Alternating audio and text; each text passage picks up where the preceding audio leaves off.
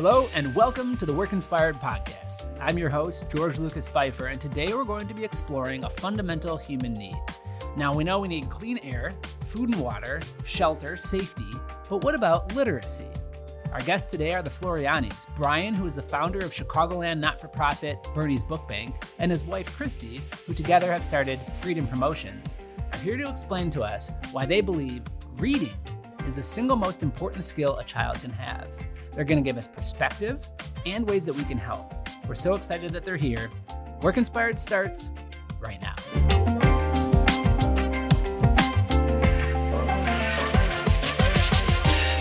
Brian, Christy, thanks for being here. So excited you could be part of the show and join us early on, the first episode of season 4 of Work Inspired. Thank you for being here. Thanks for having us. So let's start off with the question we ask every guest. Has it changed since the first episode? Tell us your professional stories. How'd you get to where you're at today? Well, it's been a long and winding road. I can say that much. I got my master's degree in '99, and I've been working in social work for the most part for the last 20-some years, mostly with children and families and more on the front lines, working with families in their homes, with parents, and then also directly with children. So I've only recently come over to Freedom, which we'll talk about this year. Cool. Did you always know that's what you wanted to do, is work with families? I wanted to be of service always, and I wanted to find the place where I could have the most impact. The rest, details. Yeah. Awesome. Brian, how about you?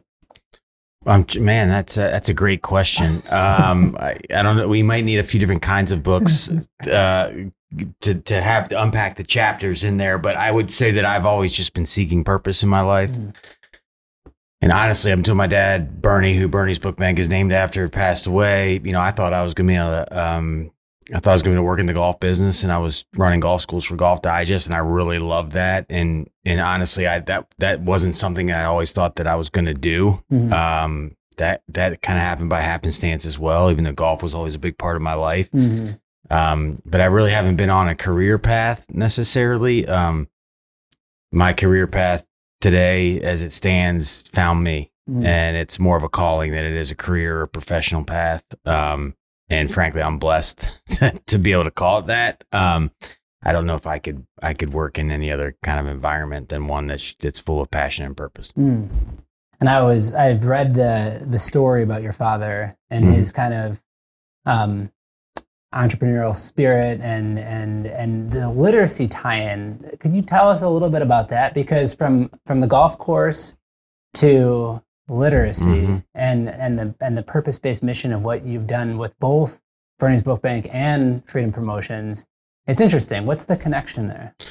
Well, I don't know if we call my dad an entrepreneur, but I think he represents millions of people that have come before him and millions that will come after him in terms of being an example of the American dream when opportunity is presented to you.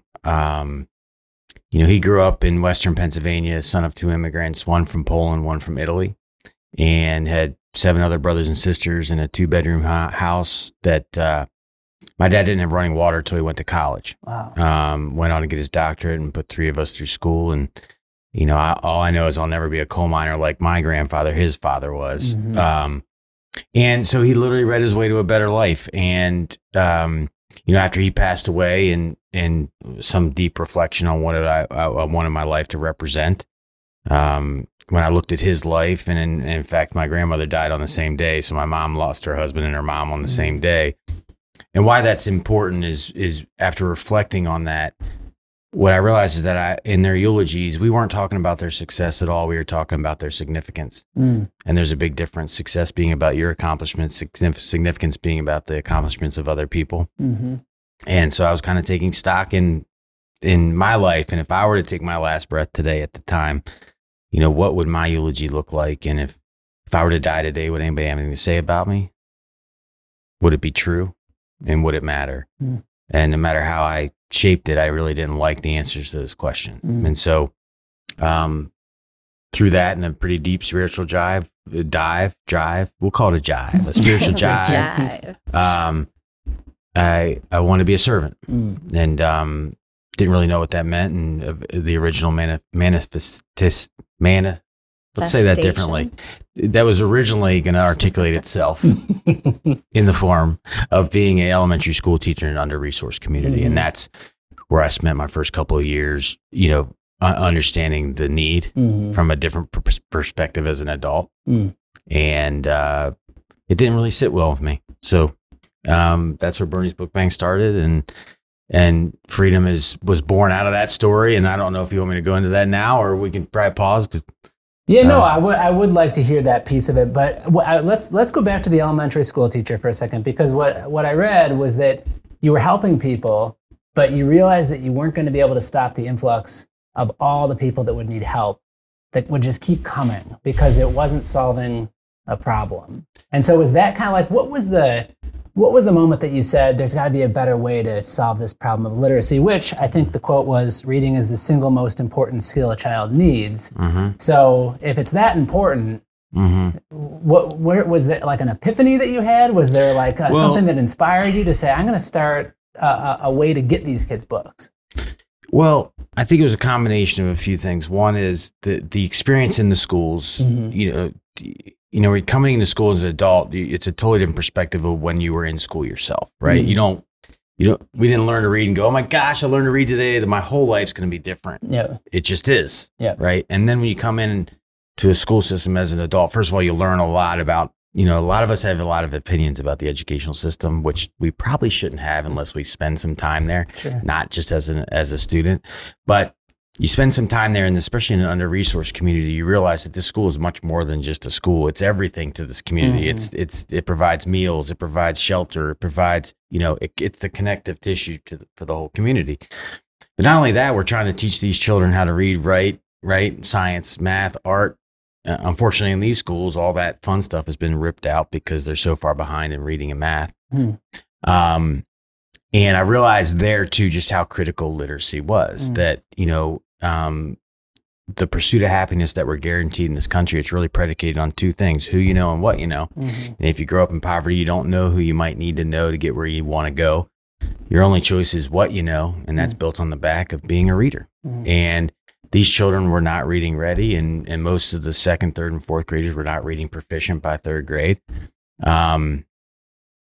I hate to say it, but it was almost over before it started. And I, as an American and someone that believes in our country and somebody believes in the promise that we've provided to millions of people, that really isn't an equitable promise. I thought, well, if we wanted to solve something big, you solve the literacy issue and you solve a lot of other issues. And then specific to literacy, you can't solve it all. So what's the one piece that we could solve that's a solvable problem? And book ownership was that piece, because what I was seeing, we were sending children home. They were wanting to read, but we knew there weren't any books in the home. We knew that their parents weren't taking them to the library. It doesn't matter why. We just knew it wasn't happening. And even in the school where I was working, you could check books out from the library, but you couldn't take them home. If you think about that practically, who's really responsible for getting the book back to the school? It's your parents. And if the parents aren't doing it, how many times are you going to let $13 walk out the door? Right. So the solution in America in 2020, I guess it was 2009 at that time, was teachers lined up at the copying machine, copying off literature, stapling it together and giving it to children and thinking that was going to inspire them to read. And that's just in our school. So if it's happening in that school, it's happening in hundreds of schools throughout this country. And so I thought, well, this is a solvable problem. It's on a macro level. I need to do whatever I can to make sure that they have all the chances they can have in the inside the walls of the school. Where it's where I originally thought I was going to be. But so we set out to build a children's book bank model that was ultra effective, efficient, scalable, and sustainable, and one we'd replicate in every major city in the country. That's all. Sounds ambitious. And so you saw that the way that you could help was by providing the materials that a teacher might need to help, because that's what I was thinking is, obviously, if you've got the books, that's necessary. Do you also need the personnel to be able to teach the reading? Great question. So here's the analogy that I think is a pretty simple one for anybody to understand. You've got hospitals and surgeon clinics. and you've got blood banks. Mm-hmm. And there's a reason why they're separate. Mm-hmm. Imagine if the surgeon had to go find their own blood, Mm-hmm. right? And in our case, we're the lifeblood bank of learning. Mm. Our job is to get our hands on the resources, get it to where it needs to go, flood those book deserts so that we're at whatever program they're in, for-profit, nonprofit, preschool, after school, intervention, prevention, that the hospitals and surgeons and clinics, quote, don't have to be the same people finding the blood. Mm. That we saturate the market with that good quality, reading resources so they can do what they do best, and that's helping children become reading ready and then become reading proficient. Does that make sense? Yeah, definitely makes sense. Yes. Great analogy. You've probably used it before. Why don't you speak to that, Christy? Because you were on the receiving end of that. Yeah, well, not necessarily as much the receiving end, but I was working with families as a home visitor. And so I was seeing both illiteracy as it affected the parents who were struggling to make ends meet and not being able to get to the next threshold in their jobs and their careers.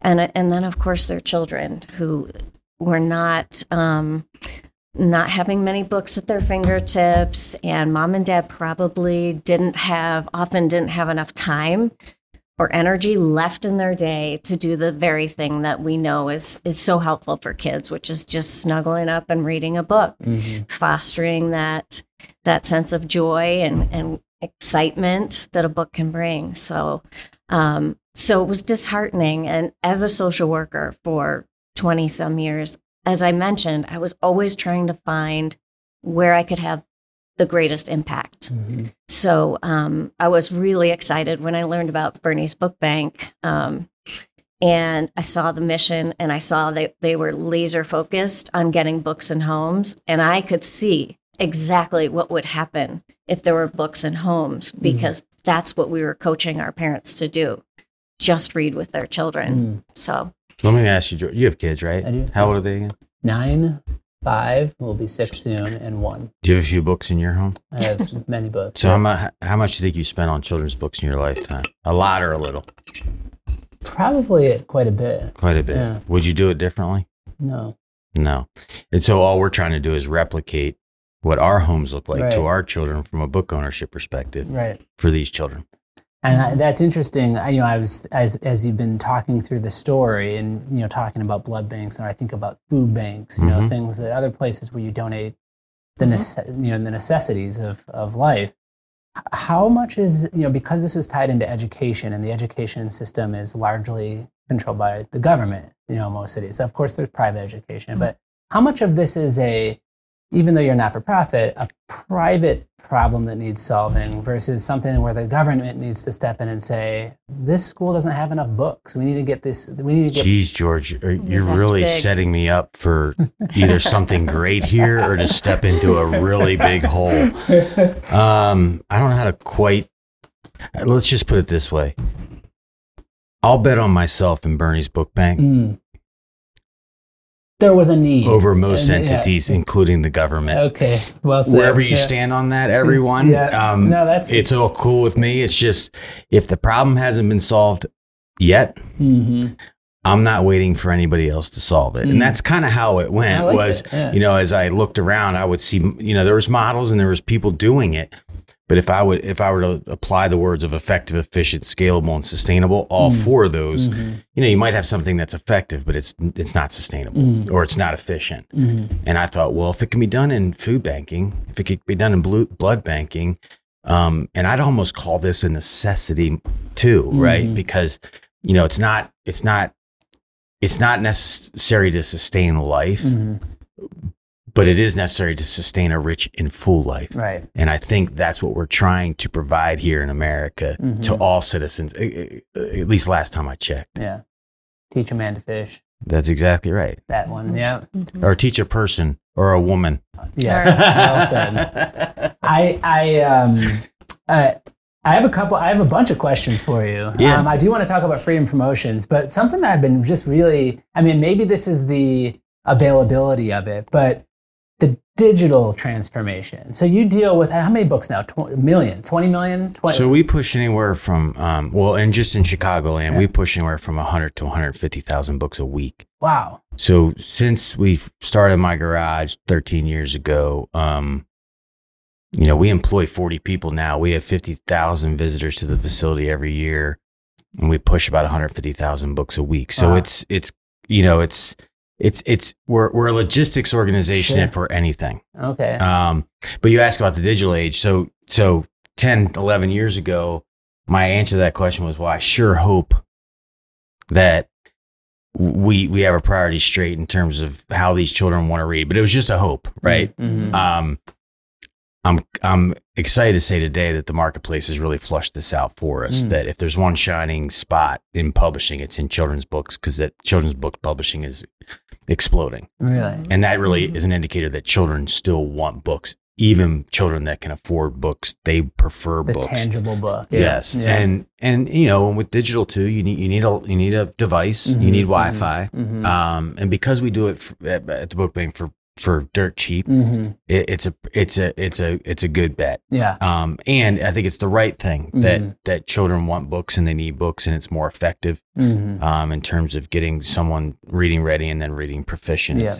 It's the right way to go. So, and that doesn't mean there's not applications for digital in teaching someone anything. But I think when it comes to young children being reading ready and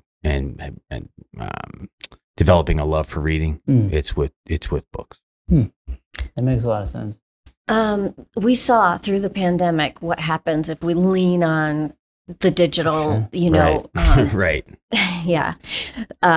passage of information. I saw it because I had a caseload of 24 families who were all trying to teach, their older children at home with internet outages, with one Chromebook per, 3 kids, moving, all of that instability means that the digital prevalence is not as felt and seen as, an actual book that someone can hold. So, and there's something accessible going away. and tangible about it. You had mentioned like the family getting together and snuggling up in bed. There's something different about being behind a screen. And we talk about that a lot on this podcast, the difference between in person and remote, which I know this isn't.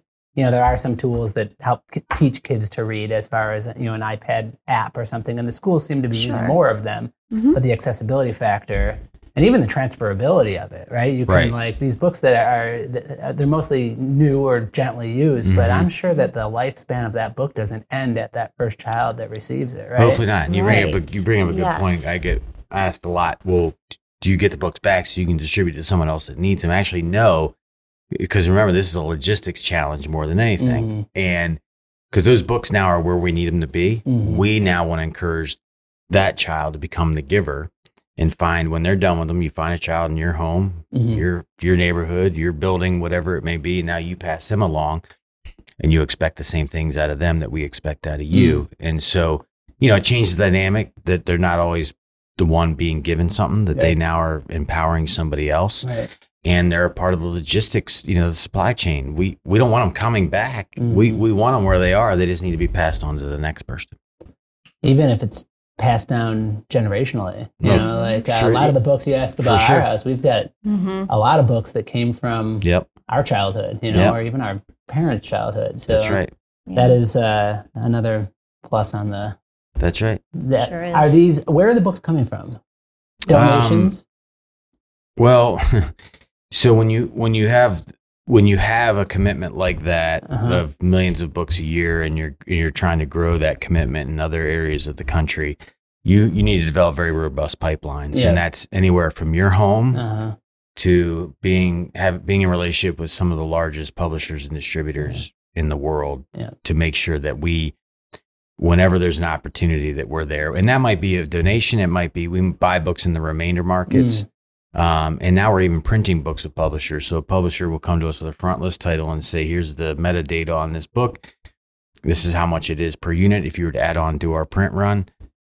They love it because, one, I think that they're in business with us for the future, right? We're if we can grow the marketplace between now and the future, that's enormous for them.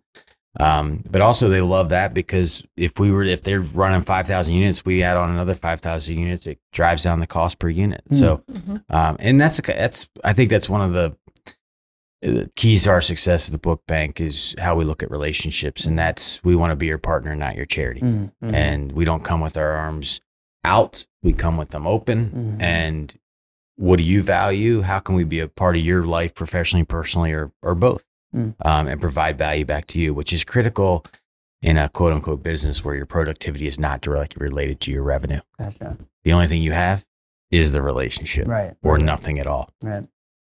What's the age span? Does it go like K For through what?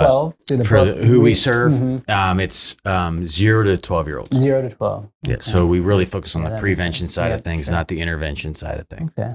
So talk about now the Freedom Promotions tie-in or lack thereof. Where does the new venture come into play? Because it's fairly new, right? Freedom Promotions? Yep. Yeah, we're new, but we've partnered with another company that's been in business for a long time. So we have the capabilities pretty much to do anything at this point. I'll talk about it a little. I'll hand it over to Christy for her to talk about it a little bit as well. But with my experience in building the Book Bank and developing those relationships from a philanthropic perspective, especially in the corporate community, you learn that, especially today, they're trying any way they possibly can to check that corporate social responsibility box, the ESG box.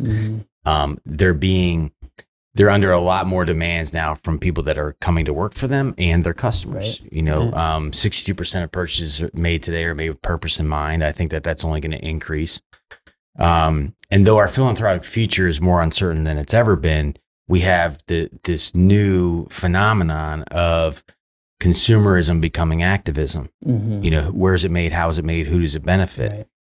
And my thought was, it didn't take me long to learn that the philanthropic buckets at a corporation are just a little bit smaller than their marketing budgets. Yeah. Okay, and that's cool, whatever. But I thought, well, what if we could turn a budget that they've already budgeted into impact?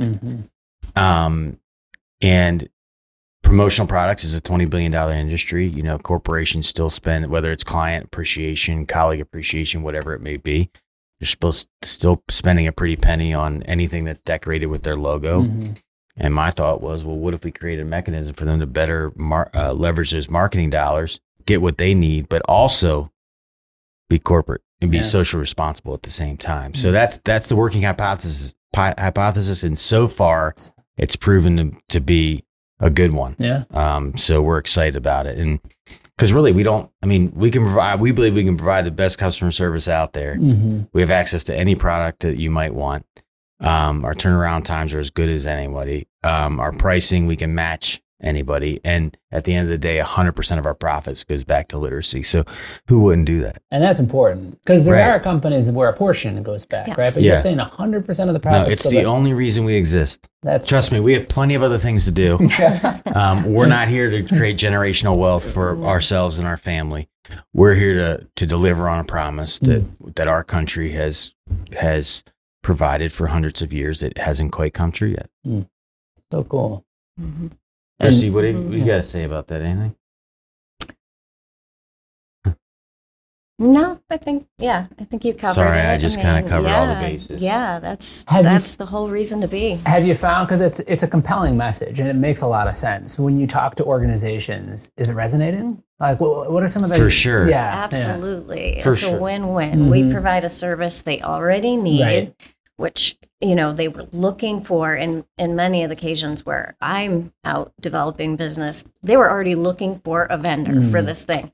And I can add that we've got 30 years in the business behind us. And then on top of all of that, we have this beautiful give back that it strikes a chord with just about everybody with a heartbeat. So. I mean, I will say it's kind of like when the Book Bank started and we would start reaching out to schools that we thought might need help. I think they've been promised a lot before. Yeah. And they're like, so wait, you show up with 16,000 books a year for nothing and we don't have to do anything? And you're like, that's right. And I think the same thing, I'm feeling a little bit of the same thing now where people are like, why?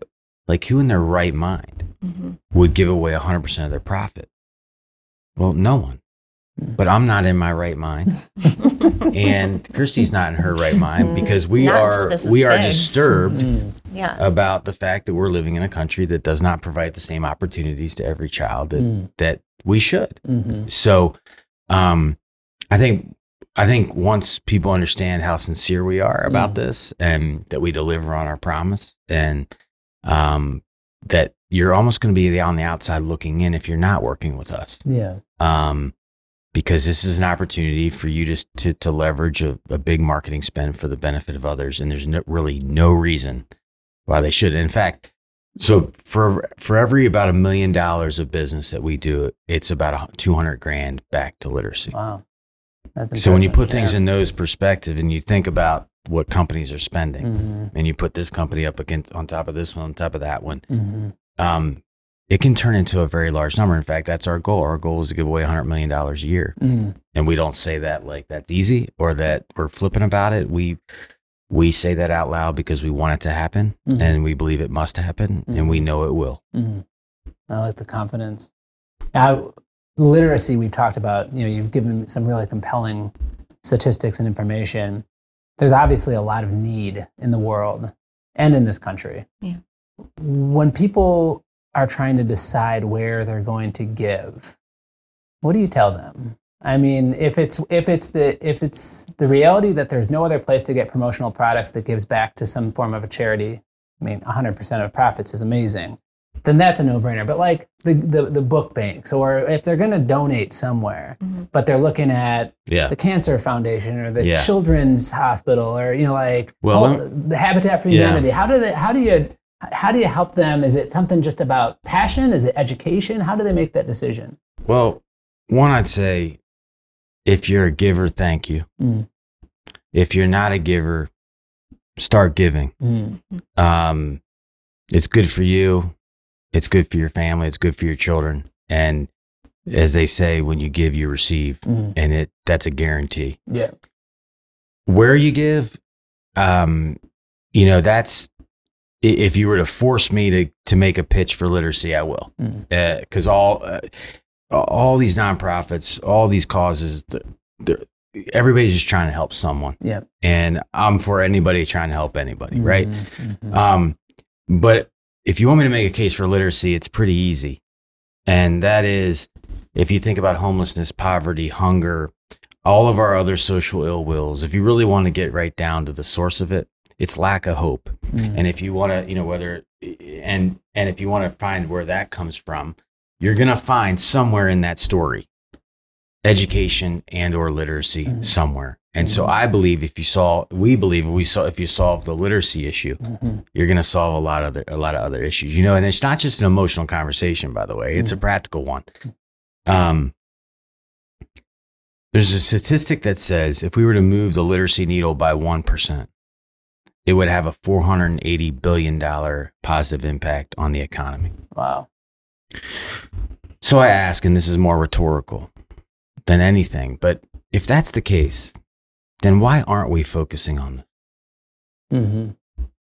And I'll just leave that for you and the listeners to really think about that and contemplate, maybe ask your friends and family over dinner, because there's a reason.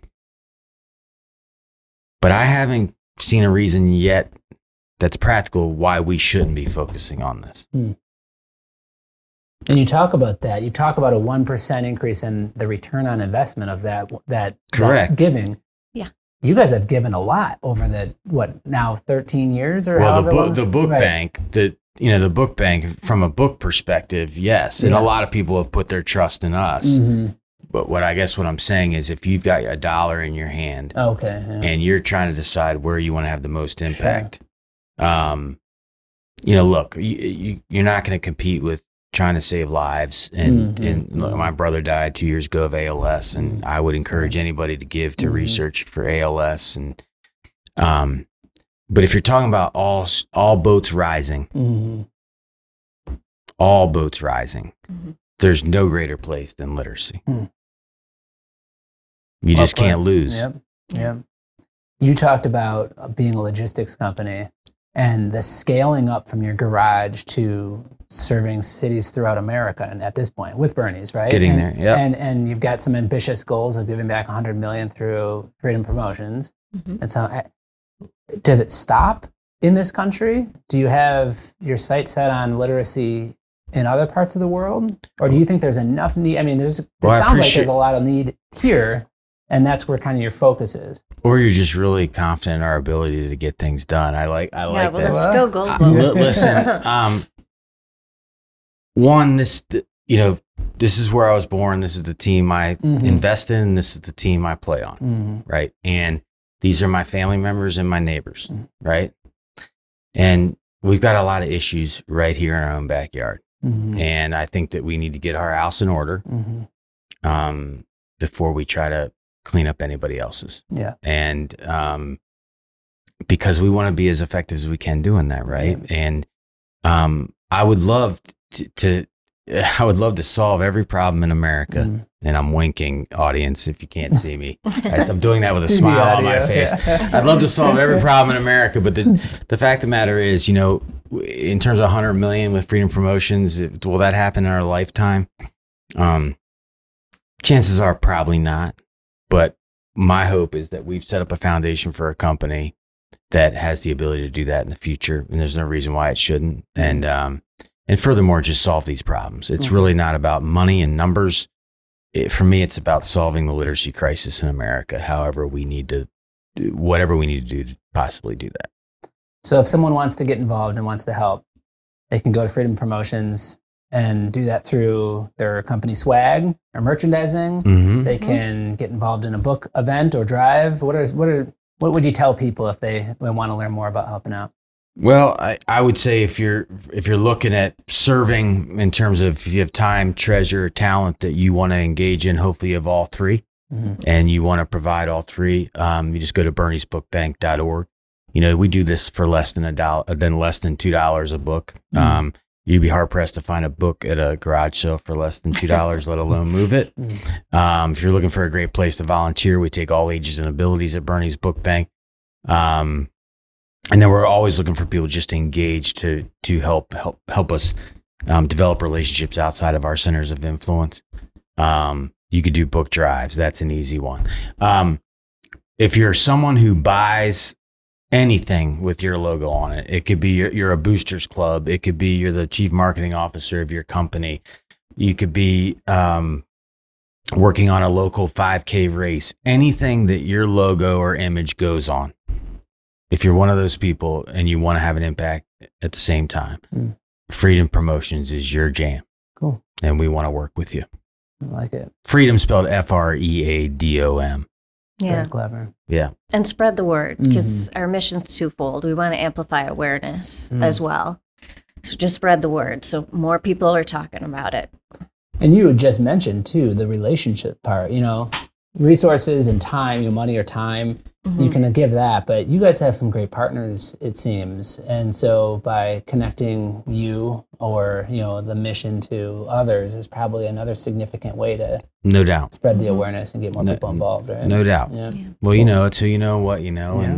Yeah. And I think developing authentic relationships around anything is critical to having a chance at succeeding at anything. So many quotes. And that means coming you out too. Of his mouth that we can just put in there. We're going to teach you how to play golf. And how about you, Joe? Are you going to play golf with us? Never swim a golf club. Oh, well, do you want to? That's great. He's green. Okay, well, we'll do that when it gets nice out. And you can teach me how to turn on a camera. Awesome. Well, in addition to learning some golf, what's next for your family? What are you looking forward to in the year ahead? We love our kids. We have 3 kids. One will be a senior in high school, so we're looking at colleges for him. One will be a freshman in high school, so that's a whole new set of adventures for her. And the youngest is going to be at the top of his elementary school, so he'll be the big man on campus. He'll be a senior in elementary school. Yeah. So we're really excited about all of that, and we just got married last year and bought the house, so we've had a lot going on. So we're just kind of soaking in family life right now. Maybe let the roots get a little bit longer. Yeah, because not only we just tend to put a lot on our plates. Yeah, it sounds like that. Yeah. So Bernie's is emerging, so we'll be going to new cities. Yeah. Yep. Yeah. You talk about, kids that are your kids' age. Mhm. Can they get involved with what you guys are Oh, doing? yeah. Mhm. Well, I think I'm glad you brought that up, George, because I think that we need to be, as a country with our kids, explaining to them how they can have an impact on the world right now. Mm. And it's one of the things we're most proud of at the Book Bank, that we take all ages and abilities to volunteer there. We're the only organization in Chicagoland that would take a child under the age of 5. Mm. And if you think about things that we learn before we can remember, they become habit. Mm. And I think that service as a habit for our young folks is really good for them, Yeah. in an age where mental health seems to be on all of our minds. I think part of that's just about perspective. Mhm. If you serve on a regular basis, chances are your perspective is going to be a little bit different than somebody who doesn't. Yeah. And when you get proximate to people who have less than you, you tend, not always, but you tend to think about yourself a little bit less. Mm. And when you think about yourself a little bit more, or a little bit less, everything gets better. Mm. I think that kids can get involved as early as their parents will facilitate it. Mm. And I think it's good for everybody. I love it. And they get involved at the main So at the distribution center? at the book bank, they can plug in there, but we also do pop-up processing centers. So our main facilities in Lake Bluff, we serve 6 counties of Chicagoland. Okay. But if you're someone that wanted to facilitate a pop-up, it could be at your park district, could be at your local high school, whatever, where we come in, we set up a processing center for 1 or 2, 3 days. That's interesting as well. And that's a really good option for people that are just being a little bit more ambitious and want to do something for their community. We can do that. Oh, I love it. So you're going to do that, George? I think I might get them out in the west suburbs. All right. Well, we'll follow up. Yeah. We've also had a handful of kids, or not a handful, many kids who get excited about Bernie's and the mission, and for their school project or Girl Scouts or whatever, they, instead of a lemonade stand, they collect books for a certain amount of time, and that gives them the feeling of giving back and tying it all together. So that's been fun to see. I love it. We ask every guest on this show to recommend a resource that's been valuable in their career. And you guys have probably read lots of books or been associated with them. So it doesn't necessarily have to be something that an adult would read, but whether it is a book or a podcast or a group, what would you recommend to others that are, that's been something that's been valuable for you? Oh, George, I might sound cliche, but the most valuable thing for me in my career and in this work is every single encounter I've had with a parent or child, because that's the lifeblood that keeps me going, and that's how I learn what's really out there, what's really needed, what's really working. That's the richest source of material, if you want to say that, but the richest source of growth and development I can think of. Now I'm hungry for podcasts and I love books, but I truly think that a moment in time with someone who's struggling, just it blows all the other things I could read away. Sure. Thanks. And I would just piggyback on that in terms of resources. You probably have people say, well, this is the podcast I listened to, or I've read this book. And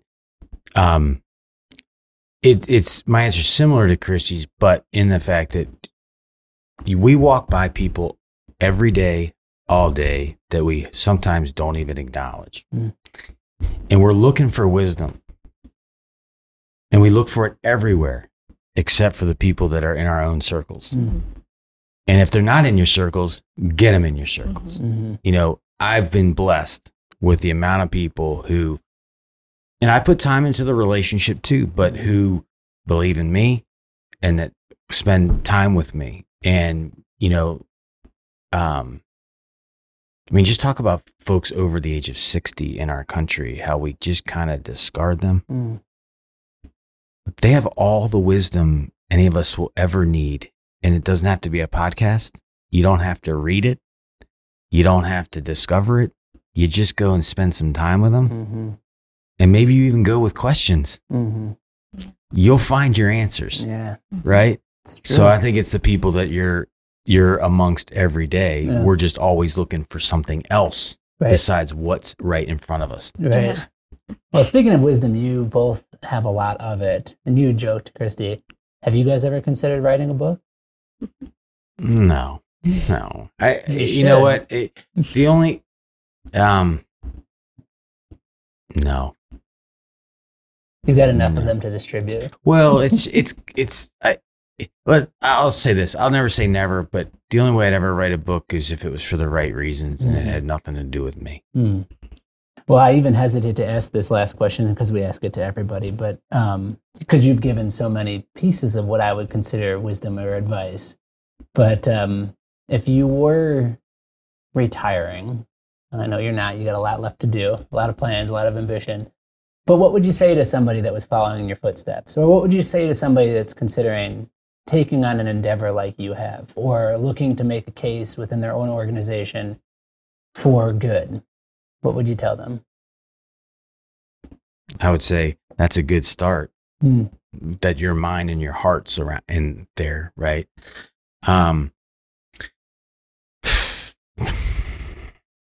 It's all about, it has nothing to do with you. Mm-hmm. It has everything to do with everyone else. And, there's a great, if you haven't seen it before, you got to look this up. If you just YouTube Starting a Movement, there's this old video. It's about 7 minutes long. It looks, if you think you're watching the wrong video of a grainy guy, it's a grainy video of a guy looks like he's in Colorado dancing at this music festival all by himself. If that's what you've stumbled across, you're looking at the right video. But there's a voiceover talking about starting a movement, and it has nothing to do with the first knucklehead. It has to do with the first followers, and then the followers after that, and the followers after that. And, I would just say, it's gonna have nothing to do with you. It's gonna have to do with your ability to find the people who know how to do what you're trying to do, and provide them with a great opportunity to have an impact. If it's about you, you don't have a chance. If you think you're going to do it on your own, you don't have a chance. Like the whole self-made man, self-made person thing, I think is one of the biggest farces that we've ever perpetuated, because no one does anything on their own. Not to think about a celebrity, an athlete, anybody. No one did anything by themselves. Nothing. And so I would just say, surround yourself with people that love you, that believe in you, and that are way smarter than you. Yeah. I would say that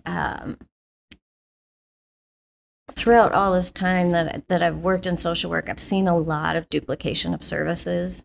So I would say to this person, yes, you're an outlier. If you're starting younger, you're an outlier. Feed off of that hunger to serve, and be sure to look around, because you don't want to recreate the wheel. We need to make change right now. So first, make sure you're not duplicating what other people are doing successfully. And second, stay focused on your mission. It's too easy when you are in the nonprofit world or in a humanitarian position to start to think about legal things that you can work for, or changes that are happening to your the things that happen to your population that you're trying to serve. It's like you can get distracted so easily, and you really need to stay focused on that mission and just keep driving. Well, I want to say thank you to you both. You've given us a lot to think about, a lot of ways we can act. Thank you. It's called Work Inspired, and you're inspiring people. Thank you for all you're doing, and I appreciate you being on the show. Thanks for having us, George. Thank you, George. We loved it. Thanks for listening. If you enjoyed this conversation, please take a moment to rate our show. If you haven't already, be sure to subscribe to the Work Inspired podcast so that you don't miss any of the incredible guests we have planned for upcoming episodes. We'll continue to find the best and brightest minds in business so that you can learn, grow, and succeed, and so that we can all work inspired.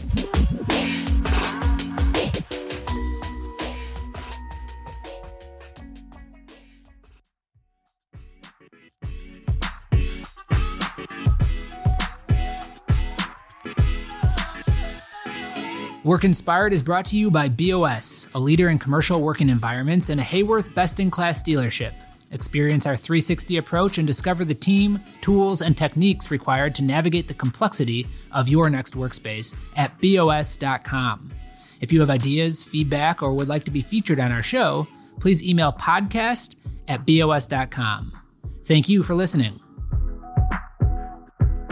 This has been a Workspace Digital production. If you're interested in launching a podcast at your organization, please email info@workspace.digital for a free consultation.